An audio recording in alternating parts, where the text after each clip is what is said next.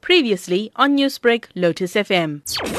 National Health Minister Harshvardhan called for patience and asserted India drew its inspiration from its experience of successfully running some of the largest and toughest public health campaigns. We have been able to eradicate smallpox, we have been able to eradicate polio, and we have had the guts to dream about eliminating tuberculosis much before the international goal in 2030. We want to do it by 2025. We are working together for elimination of diseases like measles, Kala Azar and so many other things, and also for working for achieving 100% immunization through various programs and many other things in the health sector. The minister also asserted 400 of India's 736 districts were still unaffected. But former UN diplomat Shashi Tharoor asked the government to focus on the workers trapped between hunger and the virus. Basically, most of these people have no jobs, no money, no source of food. Their employers, and you can't entirely blame them because they're not making any money either, are basically shelving their responsibilities for these people. And these human beings are saying, how do you expect us to survive? We don't have decent shelter conditions. We don't have food to eat. No one's giving us any money. We have no income. We want to go home. At least at home, there's the assurance of shelter, comfort, and whatever subsistence we can manage. India's Kerala state, many experts believe, is now a shining beacon in the fight against corona. But its finance minister, Thomas Isaac, warned a bigger battle lay ahead for India. Unless you take care of the people who are locked down, the compliance is going to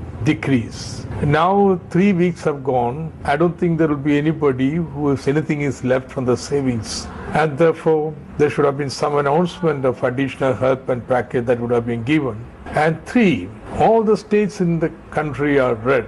There is no income for the governments. And what do you do in such a situation? Dire words. Earlier this week, thousands of hungry workers clashed with the police in Mumbai, and social activist Anand Sivaraman said the government must accept responsibility. The last thing one must do is to judge them and what they did. They are not to blame, let me put that across with force. Those with responsibility is what was to take care of them are the real culprit. It would be catastrophic if this reverse migration happens, not only for the health and safety of the migrants, but also for the successful second phase of the lockdown that is supposed to prevent the epidemic spread. Any movement now, and that too without antibody testing, will ruin all the gains we've had thus far. The lockdown denied 125 million workers the chance to collect their pay and triggered the biggest forced migration since India's independence in 1947. Many died on highways, and food riots have now been reported from parts of the country. For Newsbreak, this is Rana Senn reporting from New Delhi.